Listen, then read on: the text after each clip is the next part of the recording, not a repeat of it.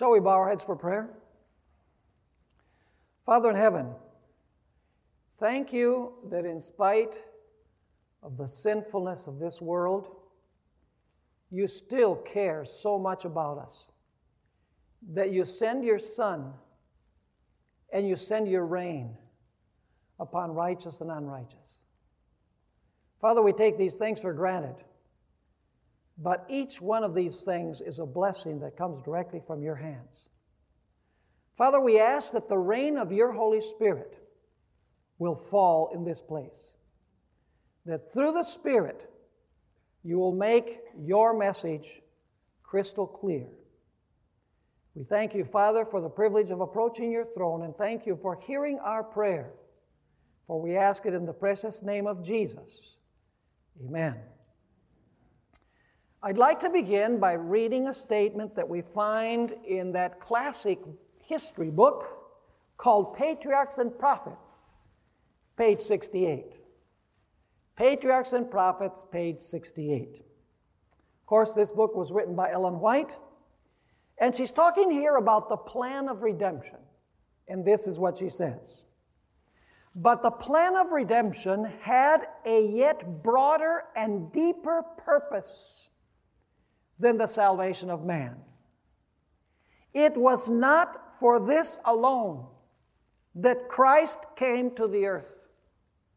It was not merely that the inhabitants of this little world might regard the law of God as it should be regarded, but it was to vindicate the character of God before the universe. The purpose of the plan of salvation, yes, was to save man. But a broader purpose was that through the salvation of man, the universe could catch a glimpse of the character of God. How God resolves the problem of sin. You see, the problem of sin is a universal cosmic problem. And therefore, in order to resolve the sin problem, you need a cosmic and universal solution. The Bible tells us that the angels are involved in the conflict or the controversy that is taking place. In fact, the Bible tells us that the devil was able to deceive 1/3 of the angels of heaven with his lies. And the other angels, the 2/3, even though they remained loyal to God, there's no doubt that they had questions about the statements of Lucifer concerning God. And therefore, God decided that because the heavenly beings were involved in the controversy, because the controversy began in heaven, that he would make this little world an object lesson that would reveal clearly his character before the universe. Let's read about the origin of sin. In Revelation chapter 12 and verses 7 through 9, we find a description of the origin of sin. It did not happen on earth. It happened in heaven. It says there, and war broke out in heaven. Michael and his angels fought with the dragon, and the dragon and his angels fought. But they did not prevail, nor was a place found for them in heaven any longer. So the great dragon was cast out, that serpent of old called the devil and Satan, who deceives the whole world. He was cast to the earth, and his angels were cast out with him. So the controversy originated in heaven. Heaven is involved in the great controversy. This is a cosmic universal mess. And heaven is watching. As we studied in our last lecture, the heavenly council is contemplating things that happen on earth. And they're watching how God resolves the problem of sin in harmony with his character. We're going to notice in our study that the purpose of the 3 stages of the judgment is to clarify before the entire universe how God solves the problem of sin. The Bible makes it clear that heaven is involved. Heaven is watching. In fact, allow me to read you several statements from Scripture that indicate that heaven is involved with the events that are taking place on earth. 1 Corinthians chapter 4 and verse 9, and I'm reading this from the New International Version, and some people don't like the New International Version. I have issues with this version of the Bible because of certain things that are left out. But I'll tell you that the translation of 1 Corinthians 4:9 is good in the NIV. Notice what it says. For it seems to me that God has put us apostles on display at the end of the procession, like men condemned to die in the arena. And then notice, we have been made a spectacle. That Greek word is theatron, where we get our word theater from. In other words, you could translate it, we have been made a theater of the whole universe to angels and to man. Are the angels involved in this theatrical presentation called sin? Absolutely. Notice 1 Peter chapter 1 and verses 10 through 12. 1 Peter chapter 1 verses 10 through 12 says as much. The angels are watching the way that God solves this problem of sin to see what God's character is like, if God solves the problem in harmony with His character. It says there in verse 12, and we'll read several verses, it says, concerning this salvation, the prophets who spoke of the grace that was to come to you searched intently and with the greatest care, trying to find out the time, I'm reading from the NIV, this text also, and circumstances to which the Spirit of Christ in them was pointing when He predicted the sufferings of Christ and the glories that would follow. It was revealed to them, that is to the prophets, that they were not serving themselves, but you, when they spoke of the things that have now been told you by those who preach the gospel to you by the Spirit sent from heaven. And now notice what the last part of verse 12 says. Even the angels long to look into these things. It's speaking about salvation. It's speaking about redemption, and the prophets who wrote about the time of the coming of Christ and the circumstances of the coming of Christ. And it says here, even the angels long to look into these things. Do you know that the death of Jesus on the cross actually closed the book on the doubts that the heavenly beings had concerning the character of God, even those who had remained loyal? Because the death of Jesus on the cross not only reconciled earth with Him, but it also reconciled heaven. Notice Colossians chapter 1 and verses 19 and 20.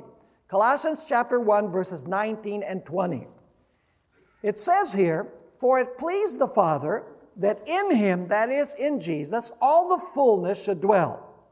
Verse 20, and by Him to reconcile all things to Himself, by Him, whether things where? On earth, or things where? In heaven, having made peace through the blood of His cross. Did heaven also need to be reconciled through the cross of Jesus Christ? This passage clearly says yes. Notice also Luke chapter 15 and verse 10. When sinners repent on earth, the angels are overjoyed in heaven. There's a connection between the angels and the events of planet Earth. It says there in Luke chapter 15 and verse 10, Jesus is speaking, likewise I say to you, there is joy in the presence of the angels of God over one sinner who repents. I want you to notice also what we find in Psalm 51 verses 1 through 4. Psalm 51 and verses 1 through 4. This is a very interesting passage. This is David's penitential psalm after he committed adultery and he had his general murdered in the battlefield. He's praying to God, and notice what he says. Have mercy upon me, O God, according to your loving kindness. According to the multitude of your tender mercies, blot out my transgressions. Wash me thoroughly from my iniquity and cleanse me from my sin. For I acknowledge my transgressions, and my sin is always before me. Against you, you only have I sinned, and done this evil in your sight, that you may be found just when you speak and blameless when you judge. Interesting that David would say, you know, I confess my sin, I realize I'm a sinner, I'm not lying to you, please forgive my sin, I acknowledge this, I repent. Now when you go to the book of Romans, this text is quoted, and I want you to notice how in the New Testament the translation is changed by the Apostle Paul. See, in Psalm 51, verses 1 through 4, it speaks about God being blameless when He judges. But notice what we find in Romans chapter 3 and verse 4, where this passage is quoted. Indeed, let God be true, but every man a liar, as it is written, that you may be justified in your words and may overcome when you are judged. Isn't that interesting? God is being what? God is being judged. The devil says, how can you forgive them? They're sinners. You said the wages of sin is death. How can you have mercy upon them when you said that if they sinned, they would die? And so there's a dilemma. If you punish man, you don't love him. But if you don't punish him, then you're not just. There appears to be a conflict between the justice of God and the love and mercy of God. And God decides to forgive, and the devil says, oh, He forgives some, and He doesn't forgive others. And so the purpose of the sanctuary service is to show that God was right in the way in which He dealt with sin. And in Psalm 51, it speaks about God judging, but when that is quoted in Romans chapter 3 and verse 4, it speaks about God being judged. In other words, the judgment has the purpose of vindicating the character of God before the universe. Now, there are basically several parties involved in the great controversy. First of all, you have the loyal heavenly beings. Among those are God, the holy angels, and the inhabitants of the worlds that never sinned. So the first group involved is the group of loyal heavenly beings. God, the holy angels, and the inhabitants of the other worlds. A second group are the penitent sinners who will be saved. And in the third place, you have impenitent sinners who are going to be lost, and also Satan and his angels. Now, before the great controversy can come to an end, all of these groups have to be absolutely persuaded that God resolved the sin problem in harmony with His character. You see, God does not solve the sin problem quickly. He does not implement superficial solutions. When God solves the sin problem, He is not going to leave any loose ends.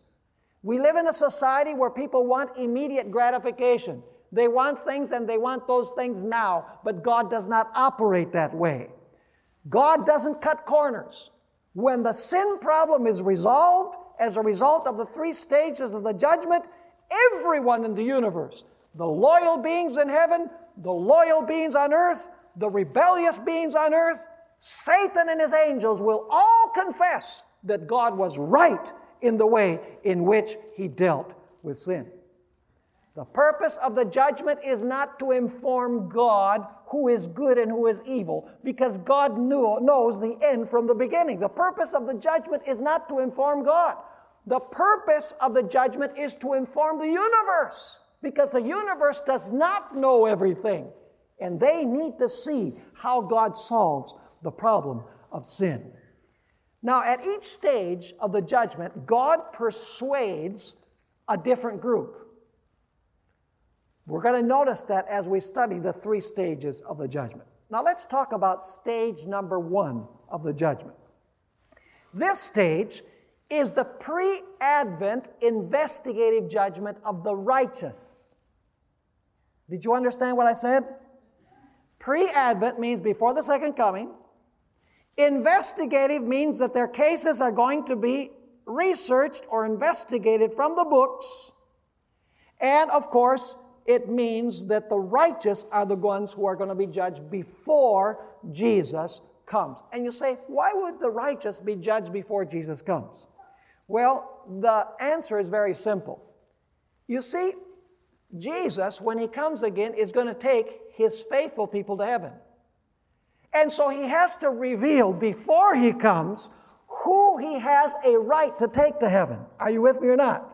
There's an urgency to judge the righteous before He comes, because when He comes, He's planning to what? He's planning to take them to heaven. And so He must reveal who truly repented, confessed, forsook sin, and by faith claimed the perfect life and the death of Jesus Christ as his or hers.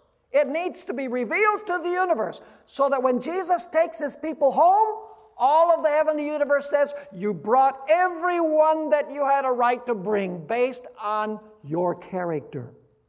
Now the question is, when does this judgment take place, this first stage? Revelation 14, 6 and 7 makes it very clear. Revelation 14, verses 6 and 7. We've read this before. It says, then I saw another angel flying in the midst of heaven, having the everlasting gospel, to preach to those who dwell on the earth, to every nation, tribe, tongue, and people. Question: is there still an opportunity to be saved when the everlasting gospel is being preached? Absolutely. While the gospel is being preached, people can be saved. But now notice what takes place as the gospel is being preached. It says in verse 7, saying with a loud voice, fear God and give glory to Him, for the hour of His judgment will come. No, has come. Does the judgment begin while the gospel is being preached? Yes or no? Yes. So must it begin before the close of probation and before the coming of Jesus? Very clearly. And so it says, fear God and give glory to Him, for the hour of His judgment has come, and worship Him who made heaven and earth, the sea, and the springs of water. So the judgment takes place while the gospel is being preached, before probation closes, before Jesus comes. Now, where does this judgment take place? It takes place in heaven. Notice Daniel chapter 7, 9, and 10. We read this before, but let's read it again. Daniel 7, verses 9 and 10. It says, I watched till thrones were put in place, and the Ancient of Days was seated. Where does the Ancient of Days live? Our Father which art in heaven. So it says, I watched till thrones were put in place, and the Ancient of Days was seated. His garment was white as snow, and the hair of his head was like pure wool. His throne was a fiery flame, its wheels a burning fire. A fiery stream issued and came forth from before him. 1,000 thousands ministered to him. 10,000 times 10,000 stood before him. Who are these? The angels. Where do the angels live? In heaven. They surround the throne of God the Father. And then notice what the verse ends saying. Verse 10. The court was seated and the books were opened. Where does this judgment take place? It takes place in heaven. When does it take place? Before the close of probation, before Jesus comes, while the gospel is being preached. Do we have a specific date for the beginning of this judgment? We certainly do. We studied it, remember? The prophecy of the 70 weeks and the prophecy of the 2,300 days. Daniel 8:14 says, for 2,300 days, then the sanctuary shall be cleansed, which is referring to the judgment, and that will be our lecture for tomorrow night. We're going to talk about the scapegoat in Leviticus chapter 16 and the millennium. Now, who must appear at this stage of the judgment? Who must appear? Everyone who claimed Jesus Christ as Savior. Notice 2 Corinthians chapter 5 and verse 10. 2 Corinthians chapter 5 and verse 10. It says, for we must all appear. Now, what part of all don't you understand? The Apostle Paul says we. He's speaking to believers. For we must all appear before the judgment seat of Christ, that each one may receive the things done in the body according to what he has done, whether good or bad. Does God keep a record of our good and bad deeds? He must keep a record if we all must appear before the judgment seat of Christ, and we're going to have to render an account for what we did good and for what we did evil. But now we have a problem. This judgment takes place before the second coming of Jesus, and it takes place in heaven. When are God's people going to go to heaven? When Jesus comes. So how can they appear before the judgment seat of Christ in heaven before Jesus comes? Especially those who are in their graves. Notice John chapter 5, verses 28 and 29. John chapter 5, verses 28 and 29. Where are the righteous who died? They're in their graves. Where are the wicked who have died? They're in their graves also. Notice John 5, 28. Jesus is speaking. He says, "Do not marvel at this, for the hour is coming in which all who are in the graves will hear His voice." Where are the righteous dead? In their graves. And come forth. Those who have done good to the resurrection of what? Of life. And those who have done evil to the resurrection of condemnation. So here's the question. How can God's people appear before the judgment seat of Christ, especially those who have died are in their graves, and they don't resurrect until Jesus comes, and also the living who are walking on planet Earth until Jesus comes? How can they appear before the judgment seat of Christ? The answer is that they do not appear in person, they appear through their records. They appear through what is written in the books. Are you with me? That extra lecture that I was talking about, don't miss it, because I'm going to talk about the book and the books and how the judgment transpires. It's a fascinating message. Now I want you to notice Luke chapter 12 and verses 8 and 9. Luke chapter 12 verses 8 and 9. This gives us an idea about Jesus examining our case and confessing us before the angels. See, the angels are involved. They're watching. They're watching each one of our cases. It says there in Luke chapter 12, verses 8 and 9, "Also I say to you," Jesus is speaking, "whoever confesses me before men, him the Son of Man also will confess before whom? Before the angels of God. But he who denies me before men will be denied before whom? The angels of God." Are the angels of God watching the cases of individuals on planet Earth? Absolutely. But now I want you to notice that in Revelation chapter 3 and verse 5, when Jesus said that He will confess us before the angels of God, really what He meant is that He's going to confess our name before the angels of God. Because we're not there in person. Our name will be brought up. Notice Revelation chapter 3 and verse 5. Here Jesus is speaking, by the way, also. He says, "He who overcomes shall be clothed in white garments, and I will not blot out his" what? "His name from the book of life, but I will confess his" what? "His name before my Father and before His" what?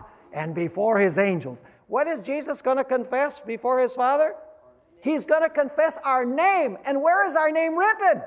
It is written in the book of life.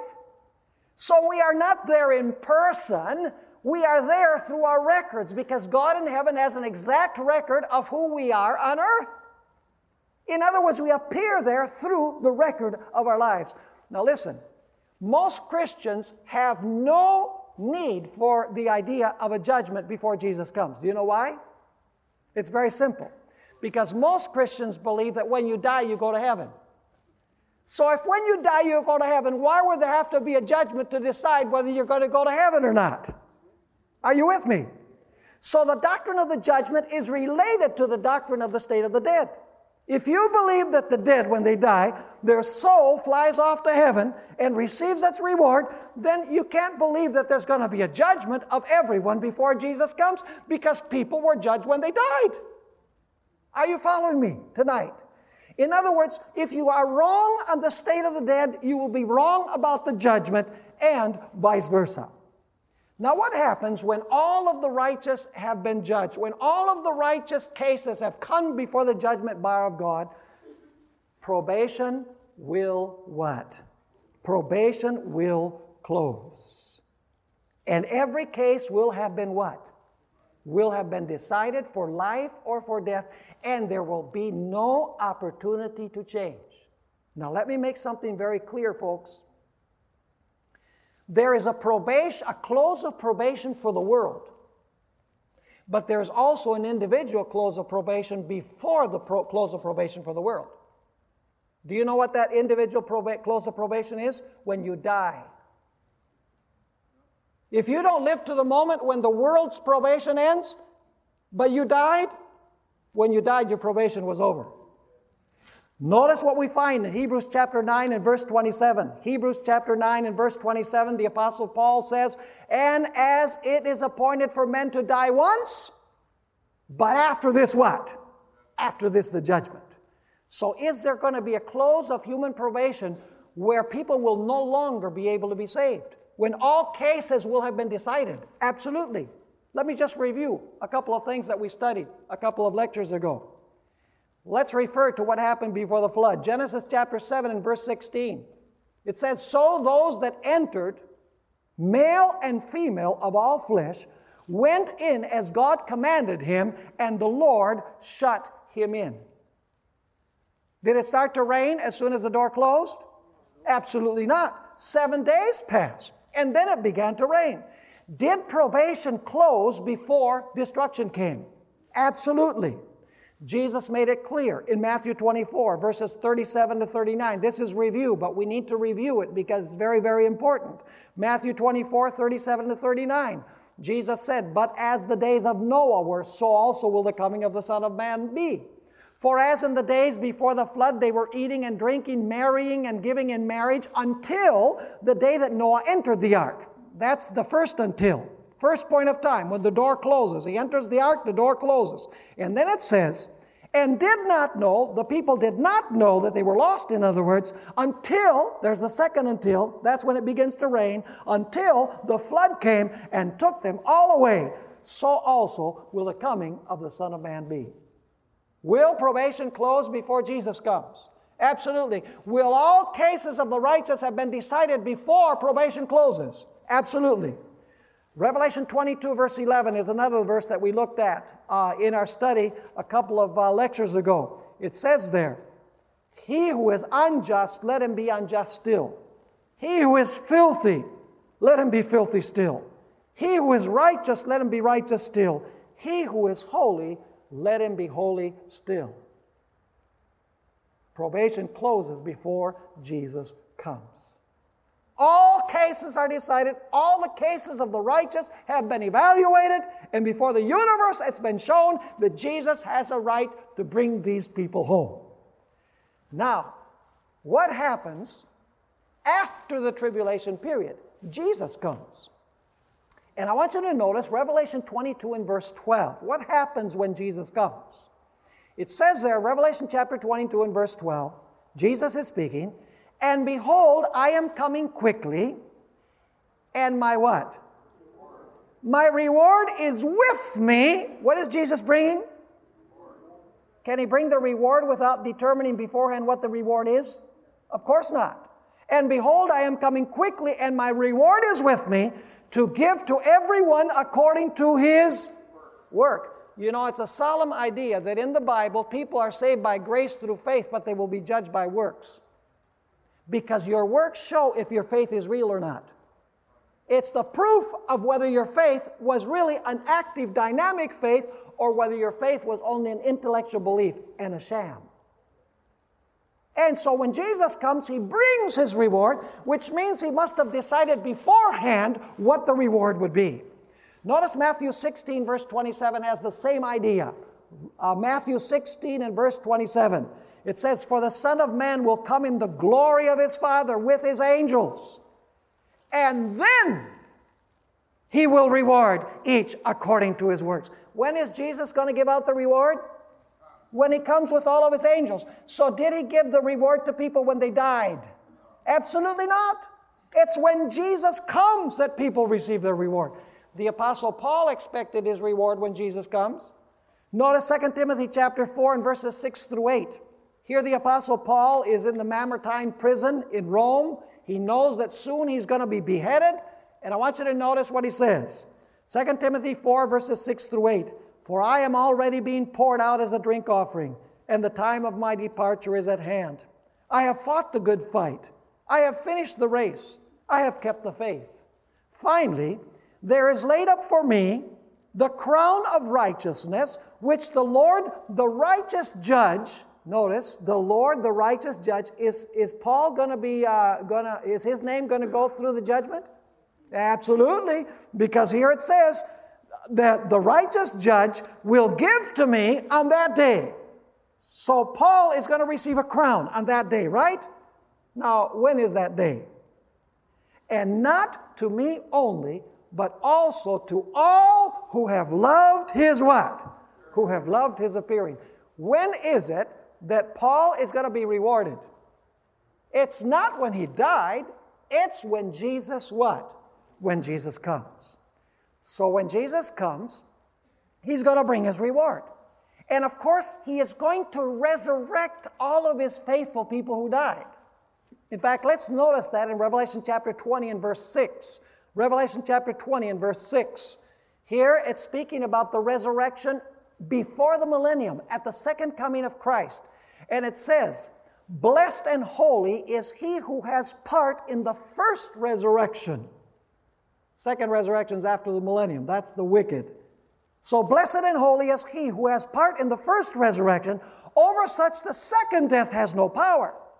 But they shall be priests of God and of Christ, shall reign with him, what? With him 1,000 years. So what's going to happen to the dead in Christ? They are going to what? They are going to resurrect. And what's going to happen with the righteous living? They are going to be changed, according to 1 Corinthians chapter 15. Now here's the big question. Where will the righteous reign for 1,000 years? Will it be in heaven or will it be on earth? It depends what your background is, what you believe. You see, most Christians today, they say Jesus gave two promises. First of all, he promised to take his people to heaven, right? And secondly, he said the meek will inherit the earth. So he promised heaven and he promised the new earth. So how can Jesus fulfill both promises? Well, Christians say the only way that he can fulfill both promises is if he raptures them to heaven for 7 years, and then after the 7 years he comes and the meek inherit the earth. That's the only way they say it can happen. But Seventh-day Adventists believe that there's another biblical way that can happen. And that is that when Jesus comes at his second coming, he will take his people to heaven for 1,000 years. And then after the 1,000 years, he will bring them back and he will create a new heavens and a new earth, and the meek will inherit the earth. See, it's because Christians believe that the millennium is going to be on earth, that they have to come up with the rapture idea, because they say Jesus promised to take his people to heaven. Well, if Jesus comes only at his second coming and he establishes his kingdom on earth, then he never fulfilled his promise to take his people to heaven. That's why they say we need a rapture, so that they can go to heaven for 7 years and then they can come down and inherit the earth. Are you understanding? Scripture makes it very, very clear that God's people will be in heaven for 1,000 years.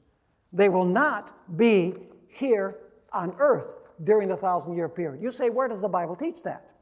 Go with me to John chapter 13, verses 36 and 37. We're going to notice several verses now. John 13, verses 36 and 37, and then we'll read chapter 14 and verses 1 to 3. Verse 36 says, Simon Peter said to him, Lord, where are you going? Because Jesus said, I'm leaving. Where are you going?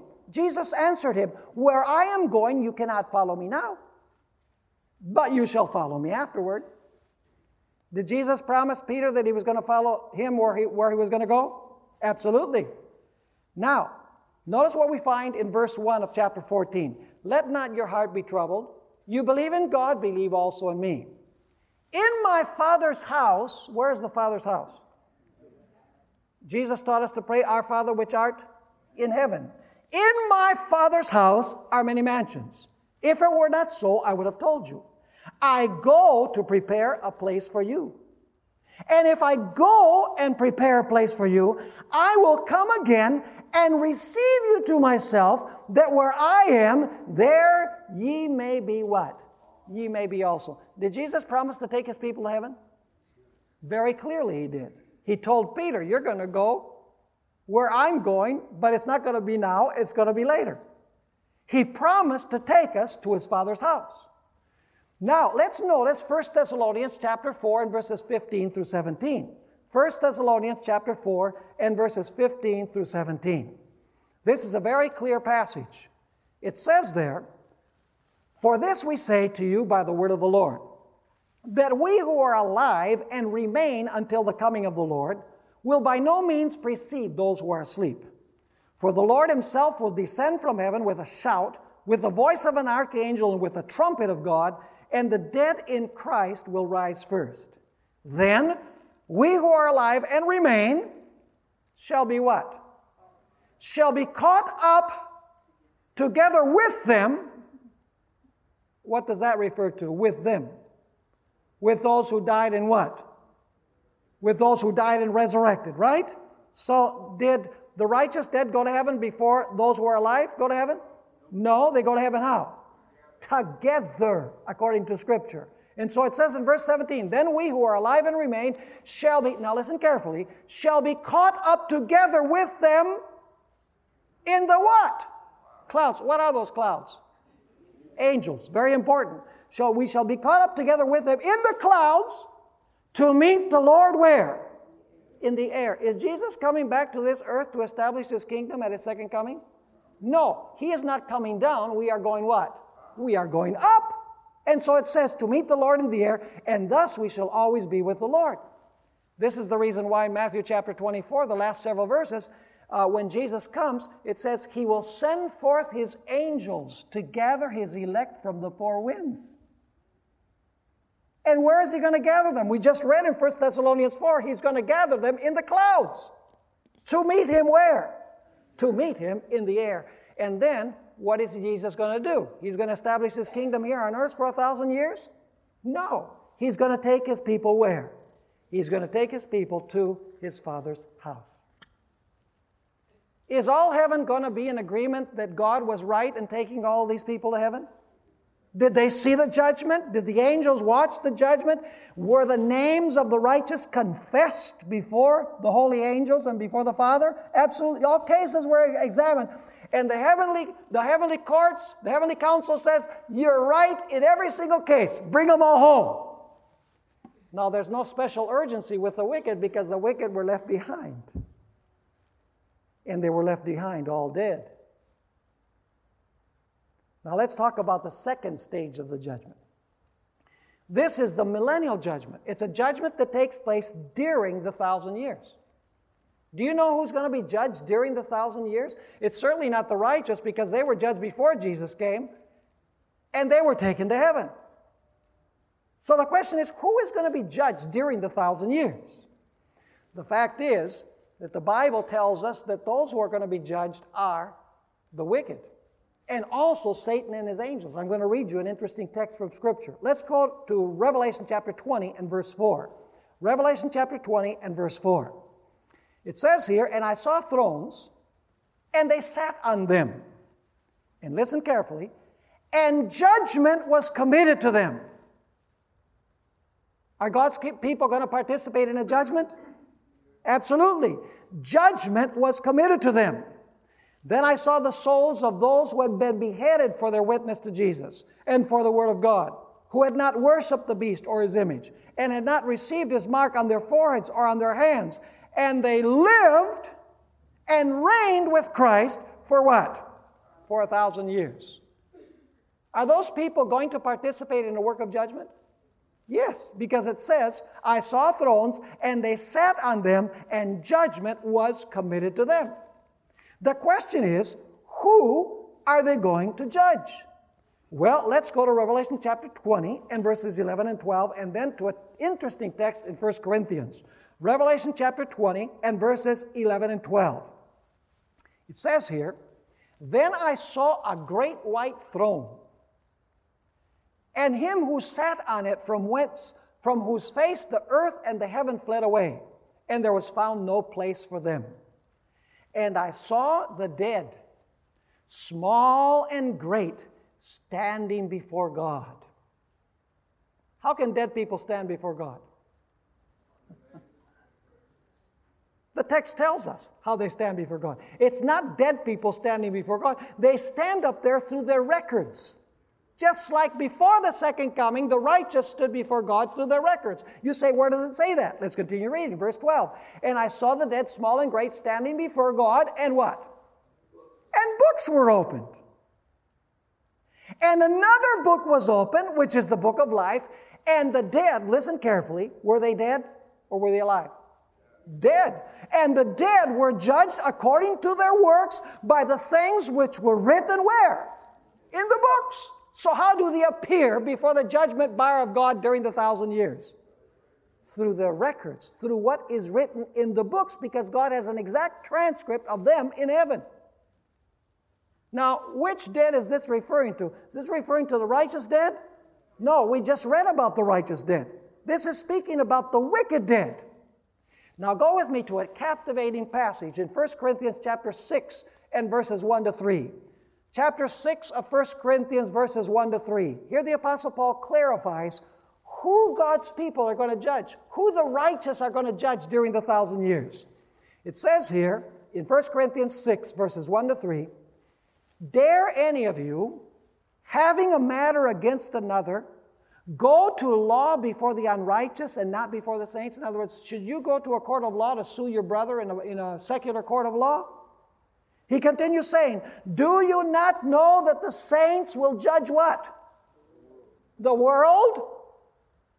And the word world refers to worldly people. It's not talking about, the mass of the world doesn't need a judgment. It's talking about the worldly people. And so it continues saying, and if the world will be judged by you, are you unworthy to judge the smallest matters? And then notice what it says. Do you not know that we shall judge angels? What are the saints going to judge? Angels. I suppose those are the good angels they're going to judge. No, the good angels don't need a judgment. The saints are going to judge which angels? Satan and his angels. They're going to even look at the record of Satan's existence and life as well as his angels. And so it says, do you not know that we shall judge angels? How much more things that pertain to this life? I like to compare this millennial judgment with God's great audit.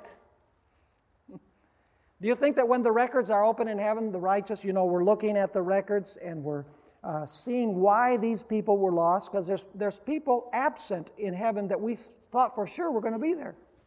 And then there's some other people that are there. We said we thought that they would never make it. And so God opens the books and He says, was the bookkeeping done right? Was I right in excluding all of these people? Let me ask you, what does an auditor do? A good auditor doctors the books. No, all he does is he examines the books to see if the accounting was done correctly. And so during the 1,000 years, the purpose is to convince God's people, as well as the heavenly beings, that God was right in every case of those who were left behind. Are you following me or not? I like to compare it also with an instant replay. Don't you think that when we're examining the books in heaven, we're going to say, Lord, that guy down there should be up here. That's not going to happen. Because all cases will have been decided correctly before Jesus comes. It's like an instant replay. Does an instant replay change the play? No. All it does is reveal whether the umpire made the right call. And that's what's going to be revealed. It's going to be revealed whether God actually made the right call in every single case of those who were left behind. And also we will be able to examine the cases of those who are there who we never thought would be there. And as we examine the books, we'll say, Lord, you did it right. Everybody that's here should be here, and everybody that's not here, we now see that you gave them an opportunity, but they rejected the opportunity. And so that's the millennial judgment. Every case of every wicked person and the devil and his angels will be examined. But now we must go to stage number 3. Stage number 3 takes place after the millennium. Revelation chapter 20 and verse 5 tells us that the rest of the dead did not live again until the 1,000 years were ended. Who are the rest of the dead? When did the righteous resurrect? At the second coming, at the beginning of the millennium. So who are the rest of the dead that don't rise again until the 1,000 years are finished? It must be the wicked. So they resurrect after the 1,000 years. Have they already been judged in heaven? They most certainly have. Have they seen their case examined? No. Has the devil and have his angels seen their cases examined? Absolutely not. Are they convinced about the righteousness of God in being outside the holy city? Absolutely not. And so what's going to happen is the devil is going to go in the midst of all of the wicked, and he's going to persuade them to attack the holy city. He's going to say, those people in there, they've stolen the city. It really belongs to us. And for a period of time, all of the wicked are going to buy into the devil's deceptions, and they're going to prepare for war. Notice Revelation chapter 20, verses 7 through 9. Revelation 27 through 9. At this point, the wicked don't know all of the issues. It says, now, when the 1,000 years have expired, Satan will be released from his prison. I wish I had time to talk about that. Why is the devil in prison? What is the devil's power base? His power base is his people, right? He's able to deceive people. But what happens during the millennium with all of his people? They're all dead. So he's all tied up. He has no one to deceive. His power base is gone. That's what it means when it says that he is bound. He's bound while his people are dead, and he's unbound when his people are alive. So his people come to life after the 1,000 years, and he gets his power back. And so it says, and will go out to deceive the nations which are in the four corners of the earth, Gog and Magog, to gather them together to battle, whose number is as the sand of the sea. They went up on the breadth of the earth and surrounded the camp of the saints and the beloved city. And then it says, and fire came down from God out of heaven and devoured them. But there's something that happened before the fire devoured them. The books are now open before the devil and his angels and the wicked for them to see why they were lost. Because God will not destroy them without them admitting that God was right in leaving them outside. Notice Revelation chapter 20 and verse 13. Revelation chapter 20 and verse 13. Here it speaks about the resurrection of the wicked and the judgment that is going to take place. It says the sea gave up the dead who were in it. What does that mean, the sea gave up the dead? It means that the dead are what? Resurrecting. And death and Hades, that's the grave, delivered up the dead who were in them. In other words, the dead are what? They're resurrecting. And now what happens? And they were what? Judged, each one according to his works. Are the wicked going to resurrect and see the record of their lives as well? Is God going to show and persuade them that he was right in the way that he dealt with them? Absolutely. Now, what was written in the books that condemned them? Revelation 21 and verse 8 gives a list of some of the things that they were guilty of, that they did not repent of or confess. They did not receive Jesus. It says, but the cowardly, unbelieving, abominable, murderers, sexually immoral, sorcerers, idolaters, and all liars shall have their part in the lake which burns with fire and brimstone, which is the second death. Are those the things that they're going to see in the records of their lives? Absolutely. And that's why they are outside the holy city. I'd like to read you a passage that we find in Great Controversy, page 666, where this phase of the judgment is described. Notice what Ellen White describes in this page. You'll never forget it, page 666. As soon as the books of record are opened, and the eye of Jesus looks upon the wicked, they are conscious of every sin which they have ever committed. They see just where their feet diverge from the path of purity and holiness, just how For pride and rebellion have carried, just how far pride and rebellion have carried them in the violation of the law of God. The seductive temptations which they encourage by indulgence in sin, the blessings perverted, the messengers of God despised, the warnings rejected, the waves of mercy beaten back by stubborn, unrepentant heart, all appear as if written in letters of fire. They will see the record of their lives. And then do you know what is going to happen? The Bible tells us in Isaiah 45, and this is quoted also in Philippians chapter 2, that every knee will bow and every tongue will confess that Jesus Christ is Lord to the glory of God the Father. In other words, the whole universe at this moment, even the devil and his angels will bow. And they will say, God, we're out here. We hate you with a passion, but we have to admit that you got it right. We're lost because we chose to be lost. Philippians chapter 2, verses 5 through 11 says, Let this mind be in you which was also in Christ Jesus, who being in the form of God did not consider it robbery to be equal with God, but made himself of no reputation, taking the form of a bondservant, and coming in the likeness of men. And being found in the appearance as a man, he humbled himself, and became obedient to the point of death, even the death of the cross. Ellen White describes this great panoramic view above the city where all of the events of the life of Christ and the sufferings and the death of Christ are seen by the wicked above the city, what they could have had if they'd accepted Jesus Christ. That's what's being described here.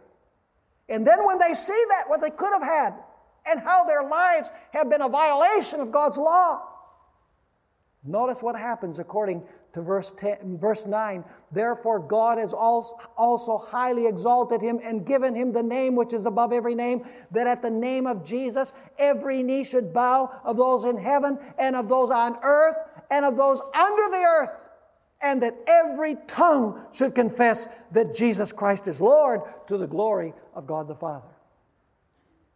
And now the controversy reaches its climax, because the wicked have seen the record of their lives. The devil has deceived them into thinking that he is right, they are right, and those in the city are wrong, God is wrong. But now they've seen the record. They've seen what they could have had by accepting Jesus Christ. They see that they have been excluded by their own choice, and they are filled with rage. Not against God, but against the deceiver. You know, there's this idea in the Adventist church that the wicked are destroyed when they're attacking the holy city. That is not biblical. The wicked die attacking Satan. Allow me to read you first of all from Great Controversy, and then I'm going to read you a passage from the book of Ezekiel. Ellen White describes this. She says, He rushes into the midst of his subjects and endeavors to inspire them with his own fury and arouse them to instant battle. But of all the countless millions whom he has allured into rebellion, there are none now to acknowledge his supremacy. His power is at an end. The wicked are filled with the same hatred of God that inspires Satan, but they see that their case is hopeless, that they cannot prevail against Jehovah. Their rage is kindled against Satan and those who have been his agents in deception, and with the fury of demons they turn on them. And then Ellen White quotes a passage from Scripture to back up what she's saying. Ezekiel chapter 28 and verses 6 through 10. Notice what it says there. Therefore, thus says the Lord God. It's speaking about this glorious being, Lucifer, the covering cherub. That's the theme of chapter 28 of Ezekiel. Therefore, thus says the Lord God, because you have set your heart as the heart of God. Remember he said, I will be like the Most High? Behold, therefore I will bring strangers against you, the most terrible of the nations, and they shall draw their swords against the beauty of your wisdom and defile your splendor. They shall throw you down into the pit, and you shall die the death of the slain in the midst of the seas. The seas represent multitudes, nations, tongues, and peoples. Will you then say before him who slays you, I am God? But you shall be a man and not a God. And you say, well, the devil isn't a man. Sometimes in the Bible, angels are called men. For example, in Daniel chapter 9, Daniel says, that man Gabriel who I had seen in the vision at the beginning. So don't get thrown off by that. Verse 9, will you say before him who slays you, I am a god? But you shall be a man, and not a god. In the hand of him who slays you, you shall die the death of the uncircumcised by the hand of aliens. For I have spoken, says the Lord God. At this point, let me ask you, is all of the universe on the same page? All agree. The righteous, the heavenly beings, Satan, the wicked, his angels, all have seen the process of judgment. Everyone is persuaded that God has been right in the way in which He has dealt with sin.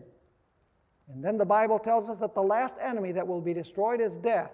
1 Corinthians 15, verse 26. It says, then Hades, death and Hades, this is Revelation 20, 14 and 15, then death and Hades were cast into the lake of fire. This is the second death, and anyone not found written in the book of life was cast into the lake of fire. And then the Bible tells us that God will create a new heavens and a new earth, and the meek shall inherit the earth. And I'd like to end by reading that beautiful passage in Revelation 21, verses 3 and 4. And I heard a loud voice from heaven saying, behold, the tabernacle of God is with men, and He will dwell with them, and they shall be His people. God Himself will be with them and be their God, and God will wipe away every tear from their eyes. There shall be no more death, nor sorrow, nor crying. There shall be no more pain, for the former things have passed away. And then God will have a clean universe where sin will never rise again. Who in his right mind would ever want to experiment with sin again after seeing what has happened? And God's people will live forevermore with the Lord. This media was brought to you by Audioverse, a website dedicated to spreading God's Word through free sermon audio and much more. If you would like to know more about Audioverse, or if you would like to listen to more sermons, please visit www.audioverse.org.